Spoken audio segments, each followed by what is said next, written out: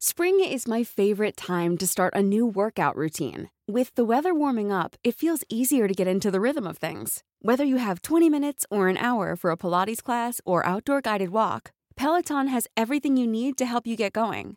Get a head start on summer with Peloton at onepeloton.com. So this is how he would work. He would make friends with someone, usually another Western traveler. He would find some reason to check into the same hotel or even share a hotel room.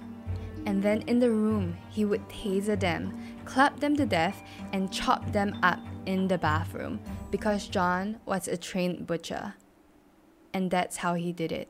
Hi, I'm Teddy, and today we're covering the case of John Martin Scripps, also known as the Garden City Butcher.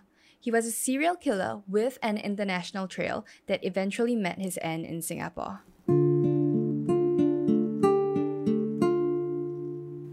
John Martin Scripps was born on 9th December 1959 in England, almost 60 years ago. He was born just John Scripps. His mom, Jean, was a bartender on Fleet Street, and his dad, Leonard, was an East End lorry driver. He had one older sister, Janet. He was pretty close with his dad, and they drove around England together. But when he was 9, his mom left his dad for another man, and his dad wasn't able to cope with it and committed suicide by gassing himself in the oven in the family home. And it was such a traumatizing situation because imagine 9-year-old John finding his dad's body. John also had undiagnosed dyslexia, which made school really hard and probably miserable. So he decides to drop out. He moves to the Isle of Wight to stay with his mom, and he worked odd jobs and sold antiques. But it was also around this time where he kind of started his life of crime. Now it's 1974 and John's 15. He gets caught for a burglary. He gets a 12-month conditional discharge and a £10 fine. I'm guessing with a bit of inflation and everything, it's still less than $50. So it's a slap on the wrist. It's basically nothing. The punishment doesn't do much, and by 1976, when he's 17, he's been caught for stealing at least 3 more times. And in June 1978, when he's 19, he's fined £40 for indecent assault, which feels very insulting to the person that he assaulted, and it's just a slap on the wrist. We fast forward a couple of years, and he meets his wife, Maria, while traveling in Mexico. Maria's from Cancun, and everything seems to be going all right.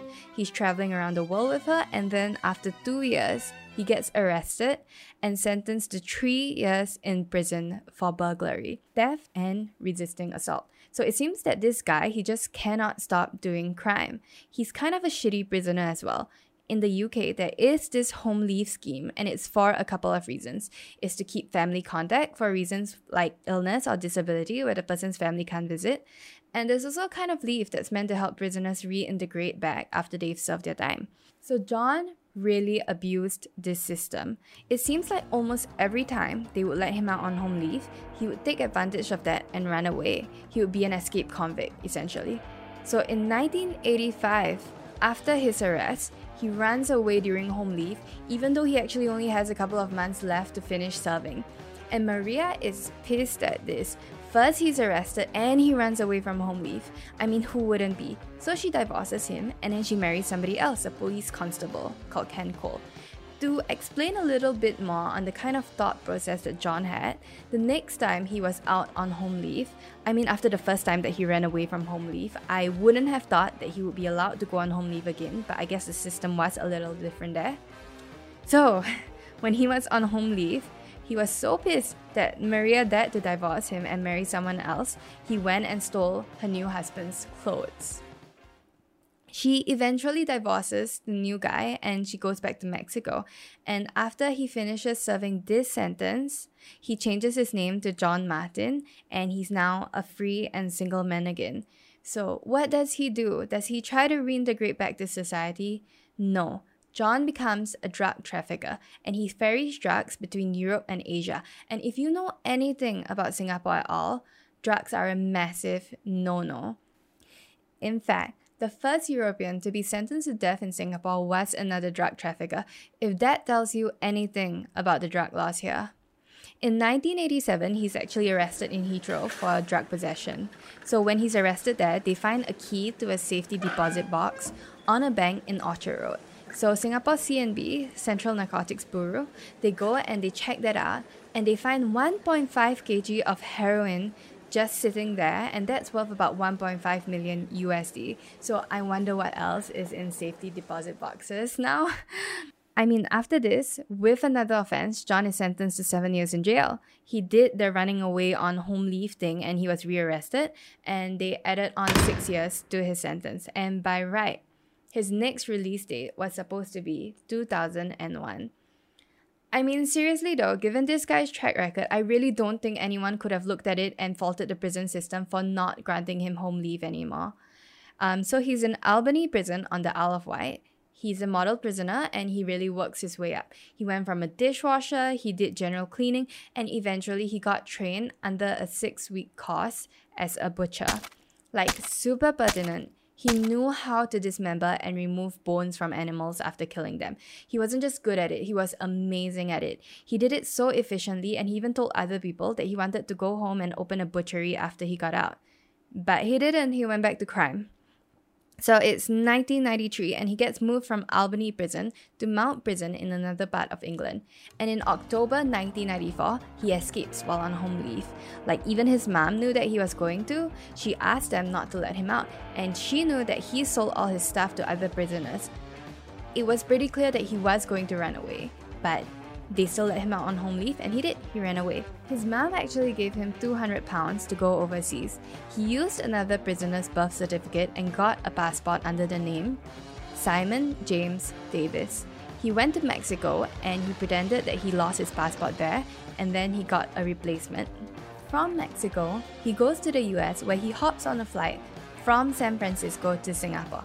He arrives at 1 a.m. on 8th March 1995. This is where he meets his first victim. Gerald Low was a chemical engineer with South African breweries. He came to Singapore to buy cheap electronics, which I hear was totally a thing back then. And one more thing that is pertinent was that Gerald Low was married and he was a really considerate husband. This was his first time in Singapore. So remember, this is 1995 and you can't just send somebody a message on WhatsApp or Telegram when you've arrived. So he told his wife Vanessa that he would call her the moment that he checked in. And because calls are expensive, he told her, if I call on the 10th, that means I'll be flying back home on the 11th. And if I don't call on the 10th, that means I'll be flying back home on the 12th. He arrives at the airport the same time John is there, and it's really a wrong place, wrong time kind of thing. They talk and John is charming. He suggests that they get a room together, maybe to cut costs or something like that.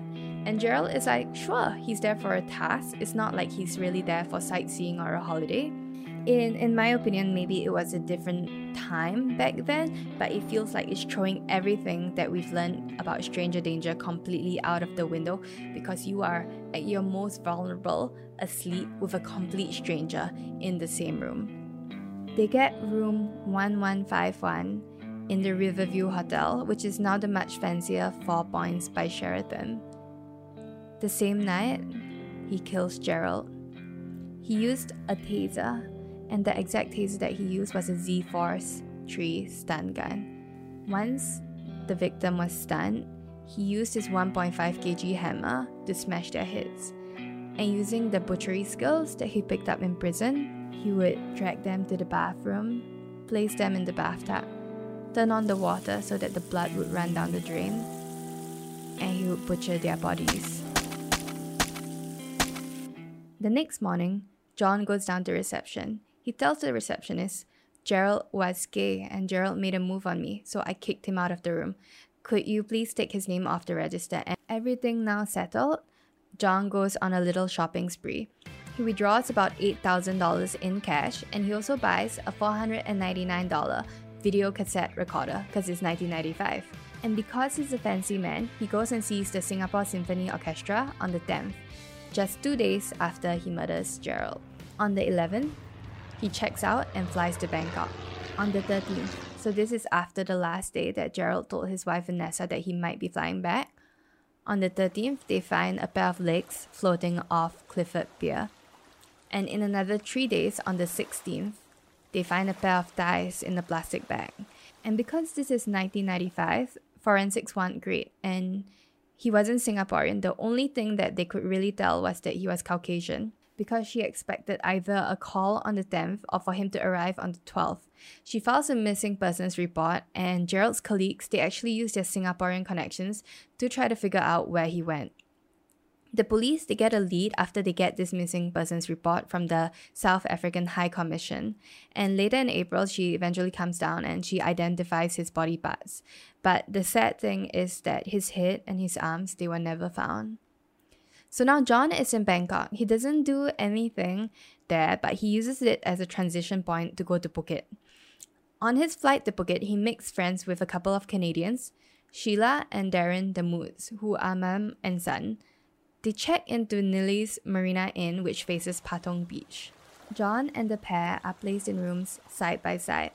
The last time that Sheila and Darren are seen are on the 16th, eating breakfast at about 11 a.m.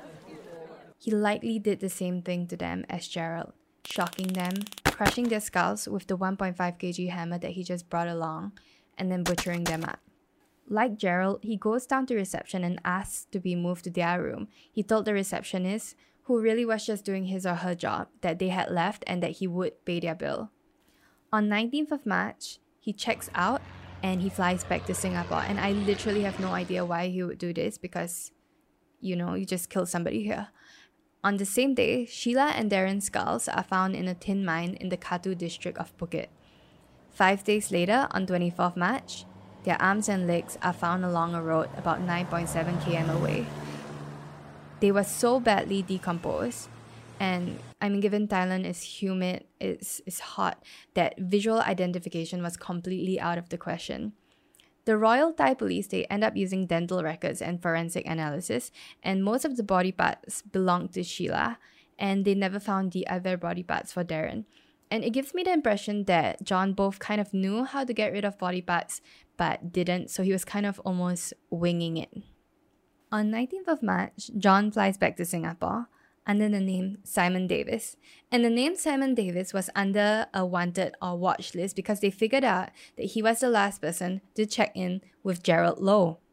The police actually went into the hotel room and stripped it down.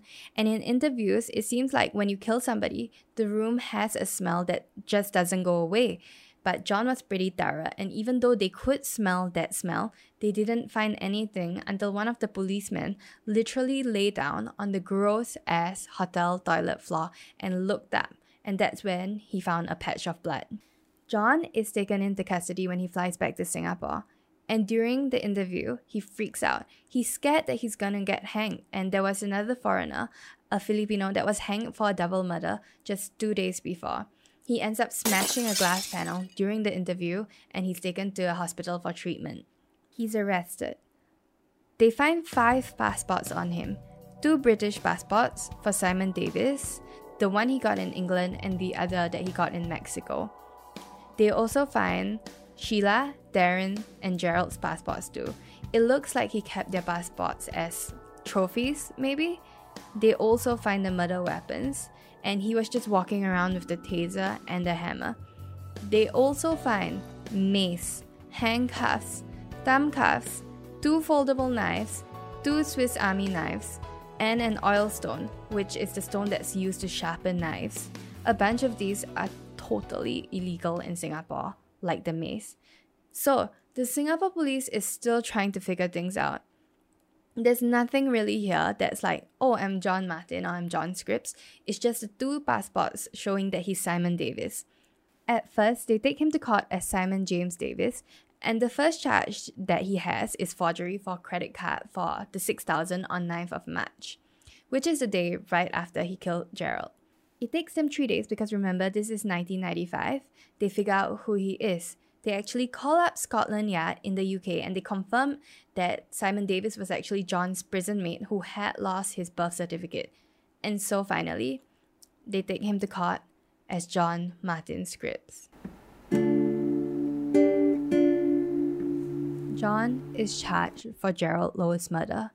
He's charged for forgery for all the money that he stole and also vandalism for breaking the glass panel. The taser is illegal in Singapore, so they charged him for that too.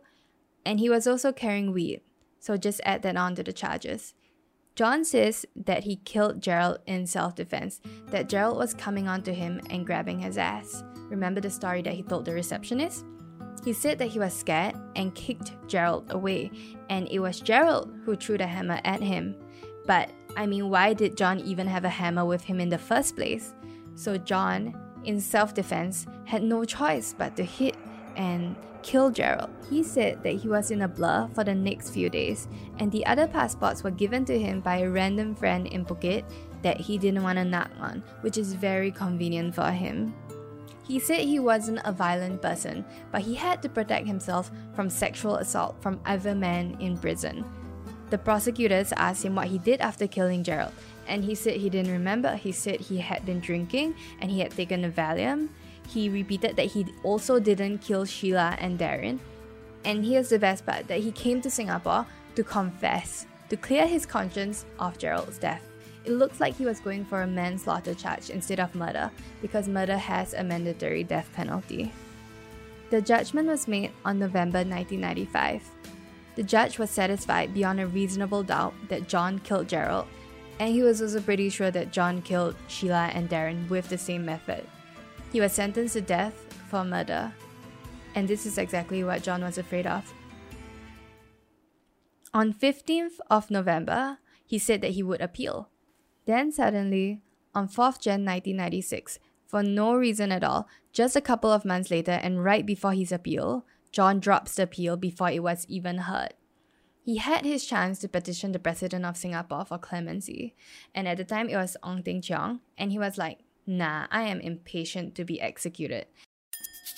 A serial killer is somebody who murders 3 or more people, and John Martin Scripps fits that definition. There were a couple of other people that he was linked to but never confirmed, and I want to get into that. The first was Timothy McDowell in Belize in 1995. There wasn't a body, but there was a transfer for £21,000 to San Francisco, which we knew John was at before Singapore. They think that he was murdered and his body was thrown into a crocodile-infested river. There was an accountant, William Shackle, who also went missing in Cancun, a place which we knew that John was familiar with. And it may have been a coincidence, but John was there at the same time, and the last record was that he cashed travelers' checks worth £4,000, which is definitely in John's MO. And for a while, they thought he could be a killer of a butchered boy in San Francisco, but he was cleared of that. But he was also a suspect for another case in Arizona. And with all these cases, he refused to talk to Scotland Yard while he was held in Changi prison. Like with the Timothy McDowell case, when they asked to talk to him about it, he stood up, he was so angry, he flew into a rage and he threw himself at the prison glass divider. But basically, most people's opinions are that he did it, and he did have documents found on him that belonged to Timothy McDowell. The days before the hanging, he wrote about how nobody loved him except for Maria and his family, and how he dreamt that he avoided hanging by committing suicide, but he didn't. And his mom basically said that who he was and who he became was a result of the prison system.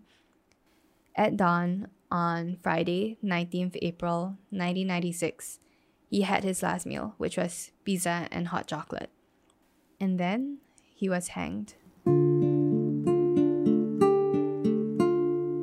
Thank you so much for listening to A Briefcase. I hope you enjoyed listening to the 3rd episode, John Martin Scripps, the Garden City Butcher. You can find us on Instagram at @abriefcase_, and do join us next Tuesday for another brief case. Planning for your next trip? Elevate your travel style with Quince. Quince has all the jet-setting essentials you'll want for your next getaway, like European linen, premium luggage options, buttery soft Italian leather bags, and so much more. And is all priced at 50 to 80% less than similar brands. Plus, Quince only works with factories that use safe and ethical manufacturing practices.